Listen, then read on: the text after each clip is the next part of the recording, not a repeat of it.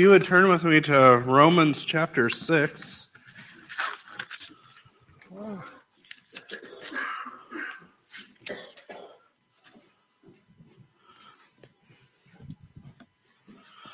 This morning I'd like to look specifically at verse 4, but let's read Romans 6, 1 through 14.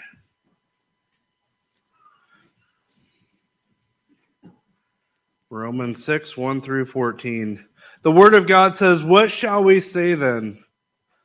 Are we to continue in sin that grace may abound? By no means.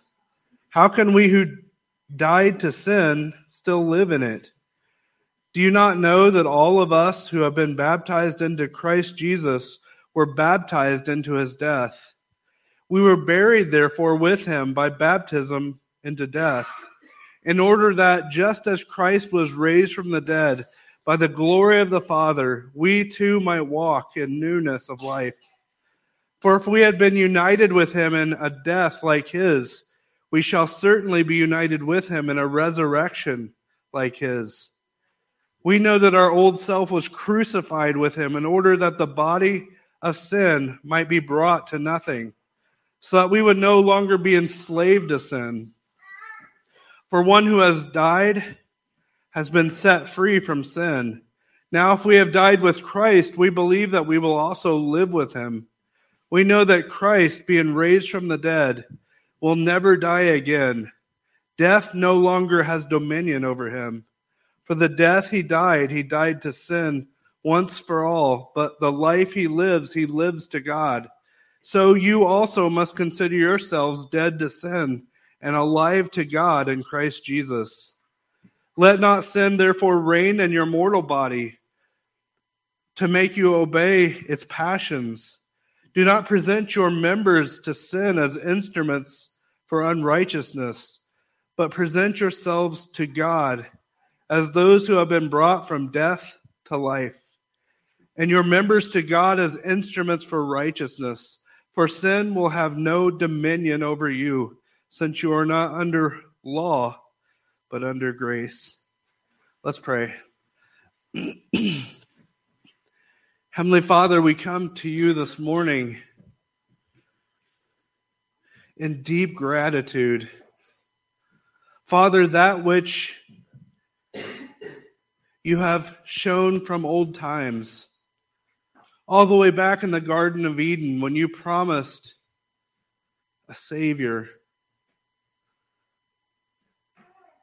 Further in Genesis, we see the Savior illustrated in the Ark of Noah and Noah's family being rescued from your wrath that was poured out upon the earth. And we're reminded as we go forward through history of the temples in which animals were slain for the covering of sin. The streams of blood that would flow from the temple that proclaim to the world that you are a holy, holy, holy God. That you are serious about sin. That we are not like you. That we could never earn your favor. Because our head was Adam. Our head was one.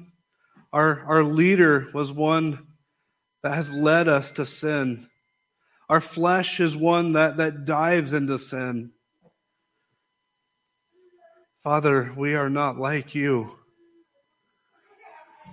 And yet all throughout the Old Testament, all throughout Scripture, all throughout history, you have proclaimed to us that you will rescue us from our sin, that you had a Savior, that you would send your Son to live a life without sin, to be tempted in every way that we are tempted, yet to do it perfectly without sin.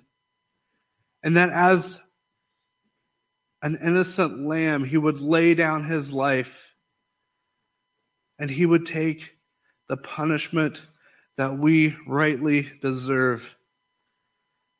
Father, you demonstrate in your glory perfect grace, perfect mercy. And this morning, Father, we are reminded of your immense glory. We're reminded that what you have proclaimed through history, that it is finished. You have proven to the world that you have done what you said you would do. You have proven to the world that you alone are deserving of all glory, because you are perfectly righteous, you are perfectly holy, you are perfectly just, and you are perfectly kind and patient and merciful and gracious.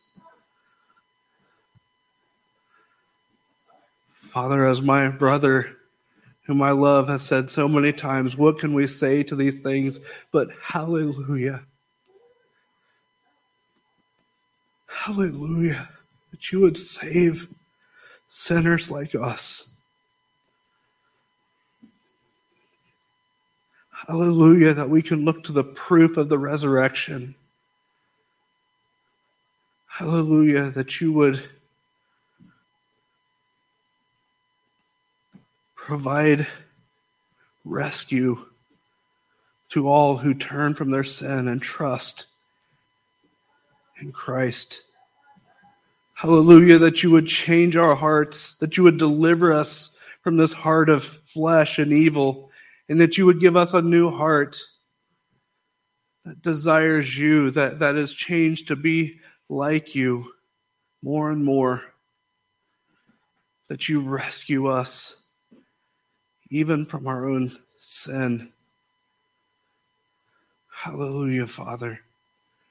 We praise you this morning. Father, as we come to your word, I pray that you would draw us near, that your Holy Spirit would light the darkened caverns of our hearts that we so want to conceal and to hide, that they would be illuminated, Father, and that we would be brought to repentance, that we would be brought to a deeper knowledge of you, that, Father, we would be brought to glorify you more, is our plea today before you. We ask in Jesus' name. Amen. Amen. What a glorious day. Amen. Amen. Amen. Being raised in a home that Christianity was kind of something we did on Easter and Christmas and maybe some other times, but not very often. Being raised in a society to where, at least when I grew up, Christmas was our major holiday. It was something for me to come to Scripture and realize that today is the best holiday of the year. Today is the greatest day. Not every day that the Lord blesses is good, but today specifically, when we remember the resurrection of our Savior, today when we remember that what we stand upon, the Word of God and our Savior Jesus Christ, when He proved without a shadow of a doubt that He was who He said He was, and when He said Tetelestai, paid in full, that all those who come to Him in repentance and faith, today we remember that it is true. He will rescue us. What a day. Amen. What a day. Let's look at Romans 6:4 this morning as it relates to the resurrection of our Savior. It says, "We were buried therefore with Him by baptism unto death, in order that just as Christ was raised from the dead by the glory of the Father, we too might walk in newness of life." This morning, as we come to ponder and to think upon the story of the resurrection, or the account of the resurrection of Christ, there's so much. We could preach on this for years and never extinguish the magnitude of how amazing this is. And so often we come to it and we realize and we recognize, and rightly so, that Christ raised from the dead proved that he was who he said he was, that he raised himself. When we look through Scripture and we look at what Christ did in his miracles, and if you remember the Lazarus, his friend, that Lazarus died, and it seems that Jesus purposefully drug his feet to go see what was going on. In fact, doing so, once again, to glorify himself. Because in this time, they believed that there was only a certain amount of time that they had before someone could be risen from the dead. I'm not sure that they ever saw this happen beforehand, but they had these somewhat rules in place of how they thought this worked. And Jesus purposely said, well, I'm just going to wait past that time. And I'm going to take my time and I'm going to go there. And what happened? Jesus raised Lazarus from the dead. We would say, what a great miracle. But this morning, what an even greater miracle is the dead man raised himself from the dead. It wasn't that a live man did it, but a dead man did it, proving he is God. Not only is he man, but he is God. We see this illustration or this identifying with Christ being crucified on Good Friday and being buried and being in the grave. And then on Easter Sunday or Resurrection Sunday, he is now raised from the dead. And we see this illustration. It's built into an ordinance of the church, and that is in baptism. That every time that we go to baptize somebody, they are essentially identifying with Christ. They are saying, I am one with Christ in his burial, and I am one with Christ in his resurrection. We find Jesus himself begins to teach on this about 25 years earlier in John chapter 3, verses 1 through 7. It says, now there was a man of the Pharisees named Nicodemus, a ruler of the Jews. This man came to Jesus by night and said to him, Rabbi, we know that you are a teacher come from God, for no one can do these signs that you do unless God is with him. And Jesus answered him, truly, truly, I say to you, unless one is born again, he cannot see the kingdom of God.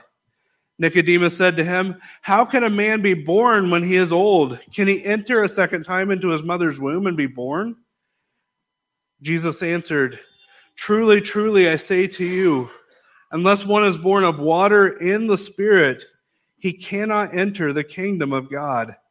That which is born of the flesh is flesh, and that which is born of spirit is spirit. Do not marvel that I said to you, you must be born again. And Jesus says the same thing to you today. You must be born again. The first thing that we look at in just Romans 6:4 is we find the separation. And it's not just in Romans 6:4, it's in all of what we read there in Romans. But the first thing we notice is that we are buried with him into death. In Romans 6:1 through 3, again, it says, what shall we say then? Are we to continue in sin that grace may abound? By no means. How can we who died to sin still live in it? Do you not know that all of us who have been baptized into Christ Jesus were baptized into his death? We find on Good Friday or Maundy, Thursday, we find in this time period where Jesus is before Pontius Pilate. And if you remember on Palm Sunday, we talked about this a little bit, that this crowd who once was praising Jesus, who once was saying, the king has come and laying their coats and their palm branches before him as if he's royalty. We find just a short time later, they are of the same crowd that's yelling, "Crucify him." Now, Christ had nothing to be crucified for of himself. He had no crime. In fact, if you remember, Pontius Pilate couldn't even find anything to penalize him for. He finally at one point gave in and said, "Well, go ahead and flog him. I guess we'll give him some kind of a crime. I can't think of anything. So here, just do this and that'll be good enough." And we know that it didn't stop there. And here's the innocent man, the innocent Son of God, the only one who has lived perfectly. Now, we live in a time, and in secular history, we've seen evil men and evil governments say things like, "You show me the man and I will find the crime to punish him for." In essence, saying there's no innocent people. And in fact, tyrannical rulers come up with all kinds of laws. That way, if they decide they don't like you, they'll find something to punish you for. But this wasn't Christ. In fact, he broke no law. He wasn't like you. He wasn't like me. So when I examine my heart, I can't understand why God doesn't strike me right now. But this wasn't Christ.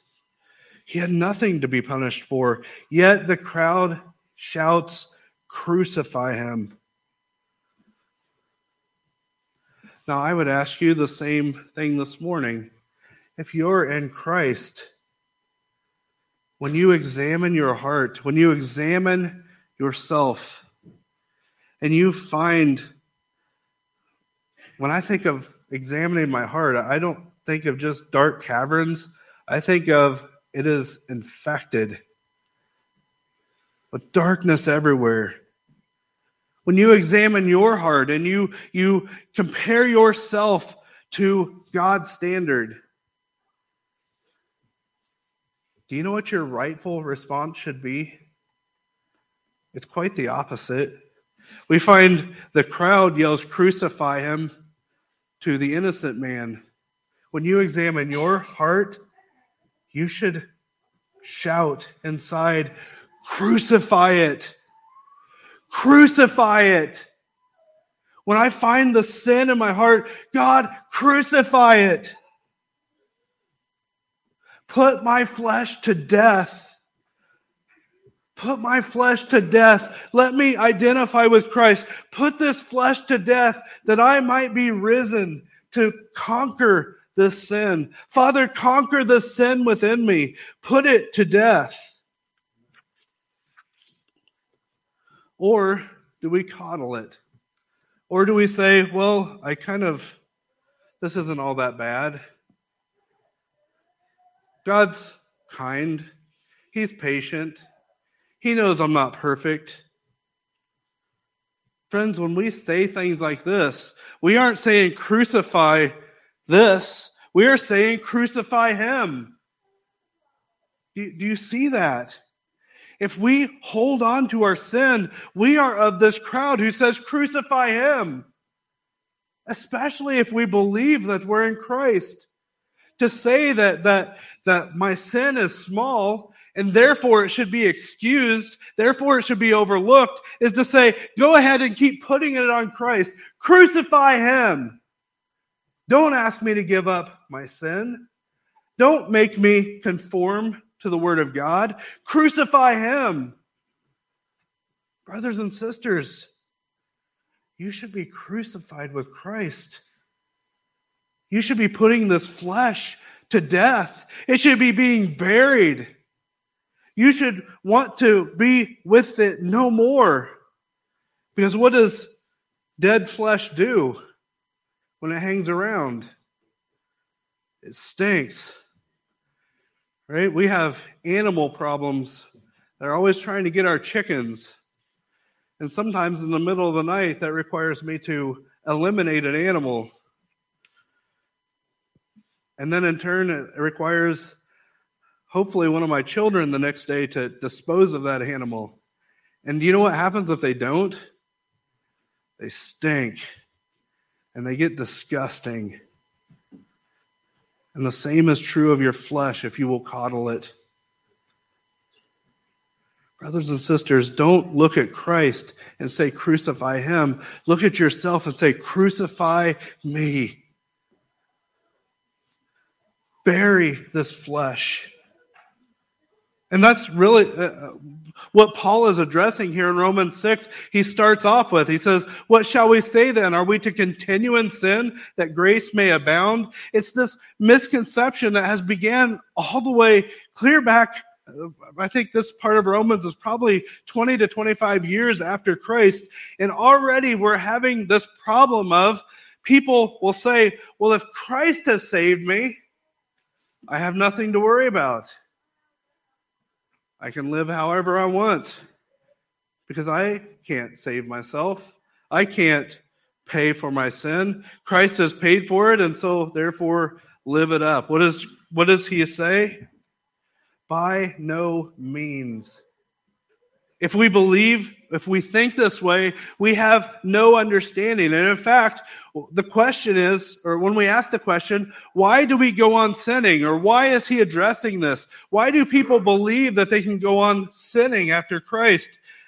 And we find the answer in 1 Corinthians 15:34. It says, wake up from your drunken stupor, as is right, and do not go on sinning, for some have no knowledge of God. I say this to your shame. Brothers and sisters, if you think that you can come to Christ in repentance and faith and keep on living like the world lives, it's because you have no knowledge of God, and it is to your shame. And I don't just speak of the world, I'm speaking to some of you. Because you believe that you can come to the Word of God and it can say something different about how you're living, and God will just be okay with it because you really want to live that way. The Bible says it's to your shame. It's because you have no knowledge of God. It is the extreme side effect of a culture that isn't interested in the Word of God. They're interested in religion to some extent. And someone sent me a message this week, and they said, isn't it ironic that this mainstream person said this? And the thing that he said is America doesn't have a lack of God problem. America has a false God problem. They formed a God, continuing on from that, they formed a God in their own image. They've created a God that they're comfortable with. They created a God who will let them live however they want, as long as they come to church, or as long as they pray a prayer, or as long as they do this or that, then everything is good and they can go on living just as everyone else lives. Which, that doesn't mean, when I say that, it doesn't mean they can go on living just as the people at the bar do. This means they can go on living as what everyone considers a good person in our world. I'm not saying to the extreme. I'm saying if you have turned from your sin and trusted in Jesus Christ, and you have been crucified and buried with him, and you have been raised to new life, you cannot live as the world lives. You won't even desire it anymore. You will begin to hate how the world lives. You will begin to despise it. That one thing that was within you that you used to love, you will begin to grow to not like it. It will begin to disgust you. And how does this happen? We find in Romans 12 that the Holy Spirit begins to transform us. And he does it by the renewal of our mind. He does it by the Word of God. If we have no knowledge of the Word of God, we can't expect to be delivered. We can't expect to be growing. We can't expect to be growing in newness of life. I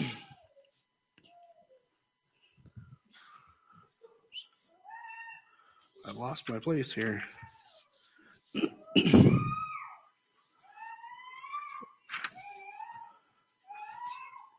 2 Corinthians 5:17 says, "Therefore, if anyone is in Christ, he is a new creation. The old passed away, behold, the new has come." Hear this again, brothers and sisters. Therefore, if anyone is in Christ, what is the condition? If you are in Christ. What does it mean to be in Christ? It means that you have repented and trusted in him, and he has changed you, and you passed from death to life. It means that you have passed from one day standing before God and being punished for your sin, for eternity in perfect punishment, for eternity in hell. You have passed from that to life. You have passed from that to your sin has been placed upon Christ on the cross, and it has been paid for in full, and the righteousness of Christ has been deposited into your account. And one day you will stand before God, and you'll go to heaven, not because of anything that you've done, but because of everything that Christ has done. But he says, if this has happened, if you are in Christ, you are a new creation. You are born again. You are not the same. The old has passed away. Behold, the new has come. Paul Washer writes, he says, the true convert does not receive the gospel as an addition to his previous life, but in exchange for it. A Christian isn't somebody who has made a profession and now they've added Christ to their life and they continue on as they did before with Christ over here. So on the day of judgment, they'll be able to cling to him. But a true convert actually exchanges his life for Christ. That Christ is why he lives. Christ is what he lives for. In Ephesians 4:17 through 24, it says, "Now this I say and testify in the Lord, that you must no longer walk as the Gentiles do in the futility of their minds. They are darkened in their understanding, alienated from the life of God because of the ignorance that is in them due to their hardness of heart. They have been callous and have given themselves up to sensuality, greedy to practice every kind of impurity. But that is not the way you learned Christ.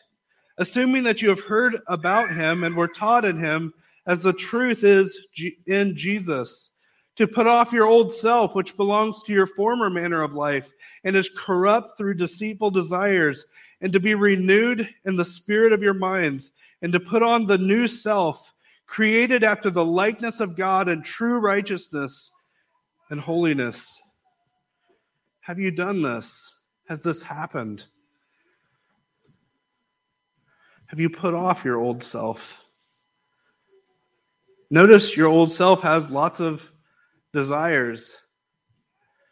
And in fact, in the past several weeks, I have wrestled with my flesh and its desires. I've wrestled with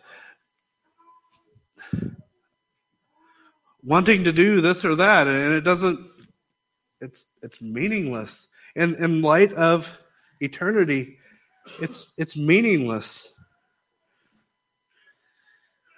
What desires are you listening to? Is it desires to serve Christ? Is it desires to live for him? Or is it the same desires your non-believing neighbors have? Is it the same accomplishments? One of the things that I wrestle with, and people poke fun of me at it, I love, Jake would tell you, I love certificates. I'll accomplish all kinds of things so I can have another certificate to put on my wall. What will that mean in 10,000 years? Obviously, if I'm learning things about Christ, there's some benefit there. But if it's just silliness, if it's just, what have I talked to you, Mr. Kreitzer, about trying to get 100 different countries to make contact with over the radio and get my certificate. What will that mean in 10,000 years? Probably nothing. It'll probably burn up with the rest of the world. What are your desires? Is it to have lots of money? Is it to have lots of friends? Is it to be popular? Is it to be famous? What do you want to boast about? Are we like Paul when he says, I have nothing to boast about but Christ? Because he's all that matters. And in fact, when you come to know him, you become to know more and more deep down that Christ is all that matters. He's all that matters. Do you know him in this way? There's a story of a young lady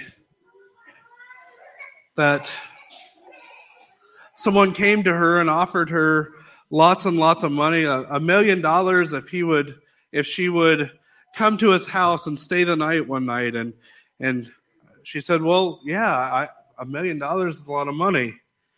And as the time got closer, this man came to her again and he said, well, instead of $1 million, would you consider like 10,000? And she said, what kind of a person do you think I am? He said, we've already established what kind of a person you are. I'm just trying to haggle your price. Is that true of us when it comes to sin?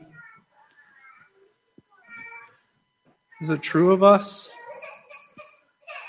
Because the world and many who are hearing the word of God today, they look at sin and they say, well, you know, I'm not going to do this great big sin. I'm not going to cheat on my wife. But you know what? My son is making me angry, so I'm going to yell at him or get snippy with him or not be patient with him or whatever it is. Whatever you want to minimize. Is taking a pen from the bank sin? Absolutely. Thou shalt not steal. And you would say, well, a pen isn't a big deal. Christ was crucified for that sin. It's a big deal. You would say maybe a little white lie isn't a big deal. Christ was crucified for that sin. It's a big deal. What is your price? Have you considered?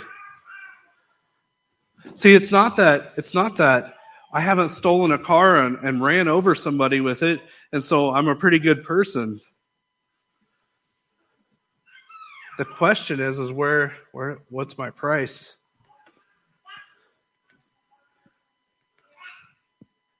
How hard up do I need to be to cheat on my taxes? What's my price? When I'm having a bad day, is it easy for me to snap at my wife? See, what's happened is in the church, we look out to the world and we say, well, look how bad those people are. Look how terrible the world is becoming. And rightly so. We look out with Romans 1 filters on our glasses and we say, the world is falling apart. And yet when we come to ourselves, we minimize our sins because we say, well, they're not as bad as those sins. What's your price? See, when someone sins against God, this is what, and I'm trying not to take a lot of rabbit trails. When someone sins against God, a lot of my job as a pastor, it seems like, is to convince people of how serious their sin really is. Because what happens is they sin against God, and just like the people in the prisons and the jails, they get caught. Typically, your sin finds you out. They get caught, and then they get punished. And they hate the punishment. And they don't like it. And they're like, I won't do this anymore. I don't want to be punished. Let me out of jail. Put me on parole. I don't want to do this. Somebody's mad at me. I need to fix it. And the whole time, if they stay in this predicament, they will finally get over the sin and they will do it again. Why? Because they thought the punishment was the severe part, and they completely missed that they sinned against a holy God who gave his son to die upon the cross, to take the punishment for them. That if they would turn to him and trust in him, that he would forgive them. And the Bible says it pleased the Father to pour his wrath out upon his Son for the punishment of sin. And I'm not just saying in the world, I'm saying some of you. When you are caught in the punishment of sin, you're ready to fix it.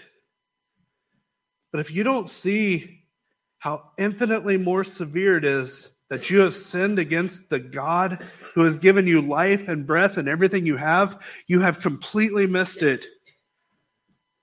You've completely missed it. And in fact, if it doesn't bother you to sin against God, I am terrified for your soul. Because something isn't right. Something hasn't happened here. You aren't identifying with Christ. You aren't crucified and buried with him. And it doesn't seem that you're even risen to new life because you care more about the consequences of sin than you care about offending the one whom saved you.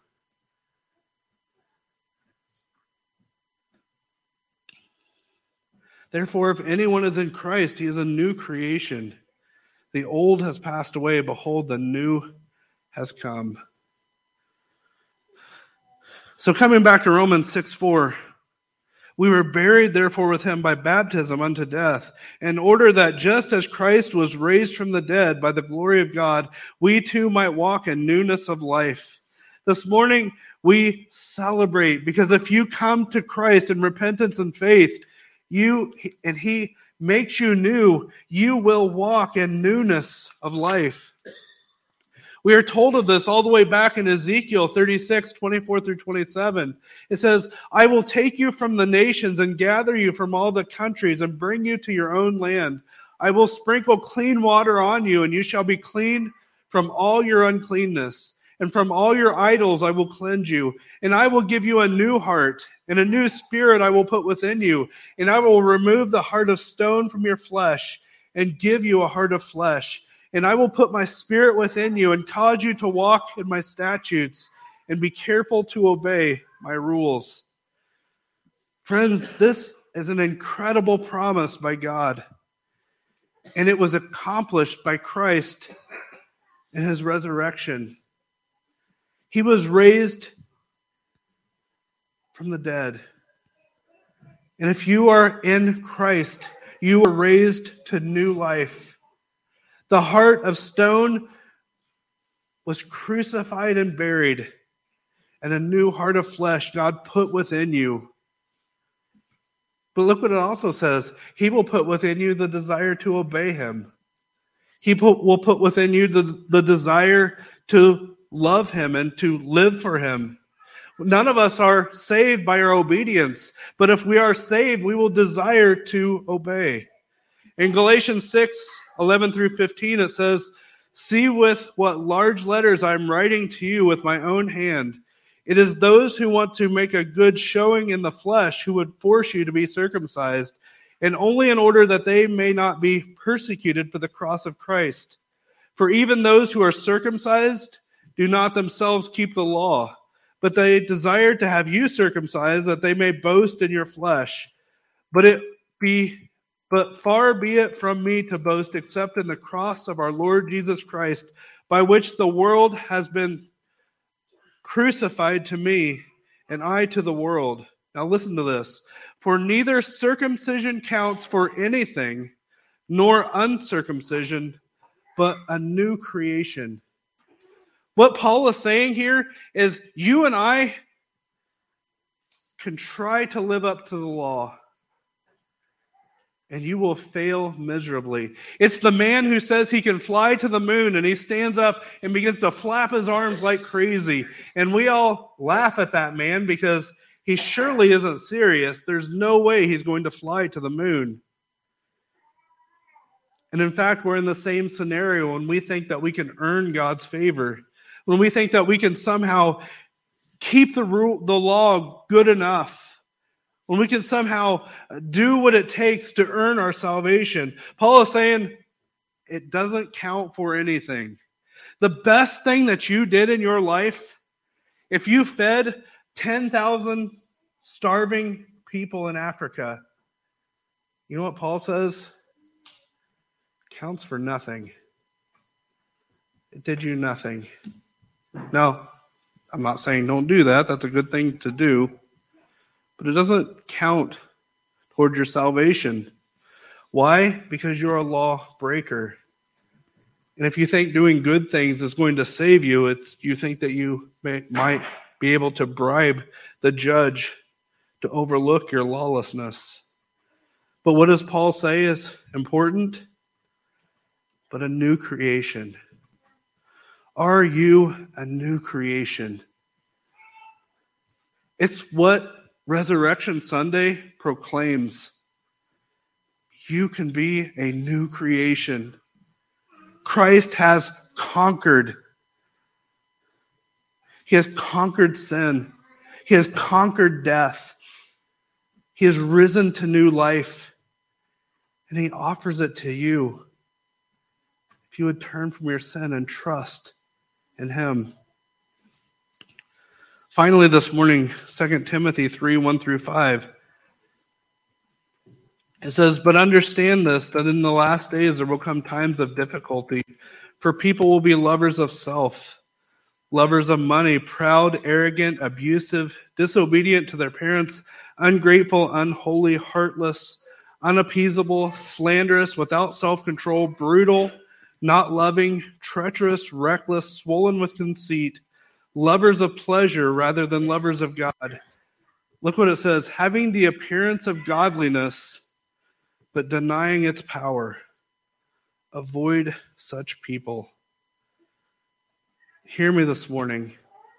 If you think that you can be saved from your sin and still live as the world lives,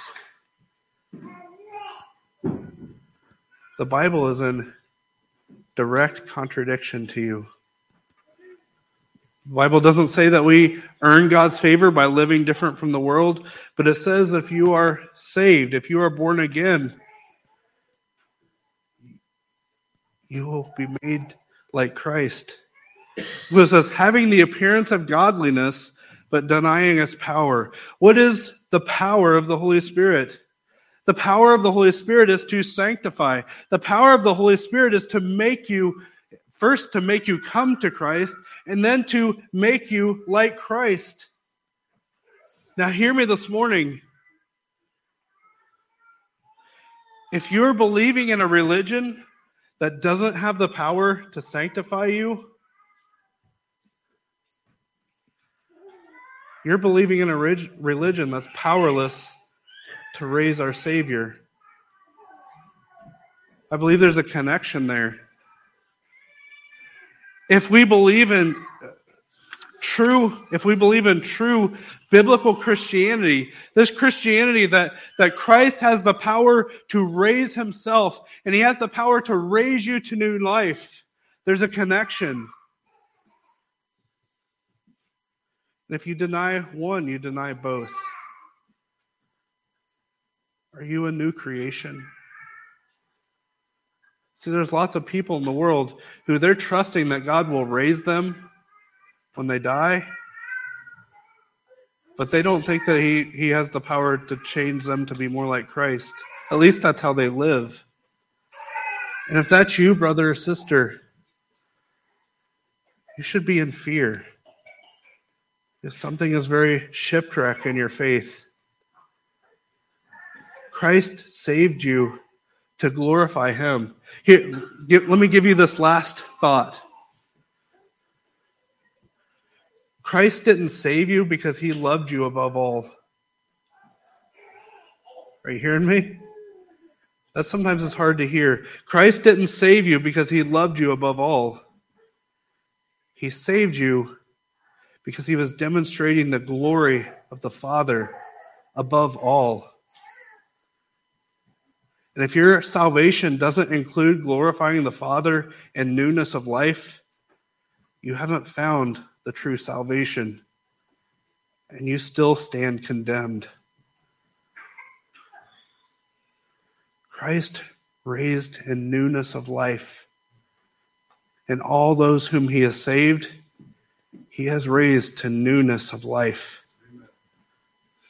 And this morning, if that's not you, cast yourself upon him.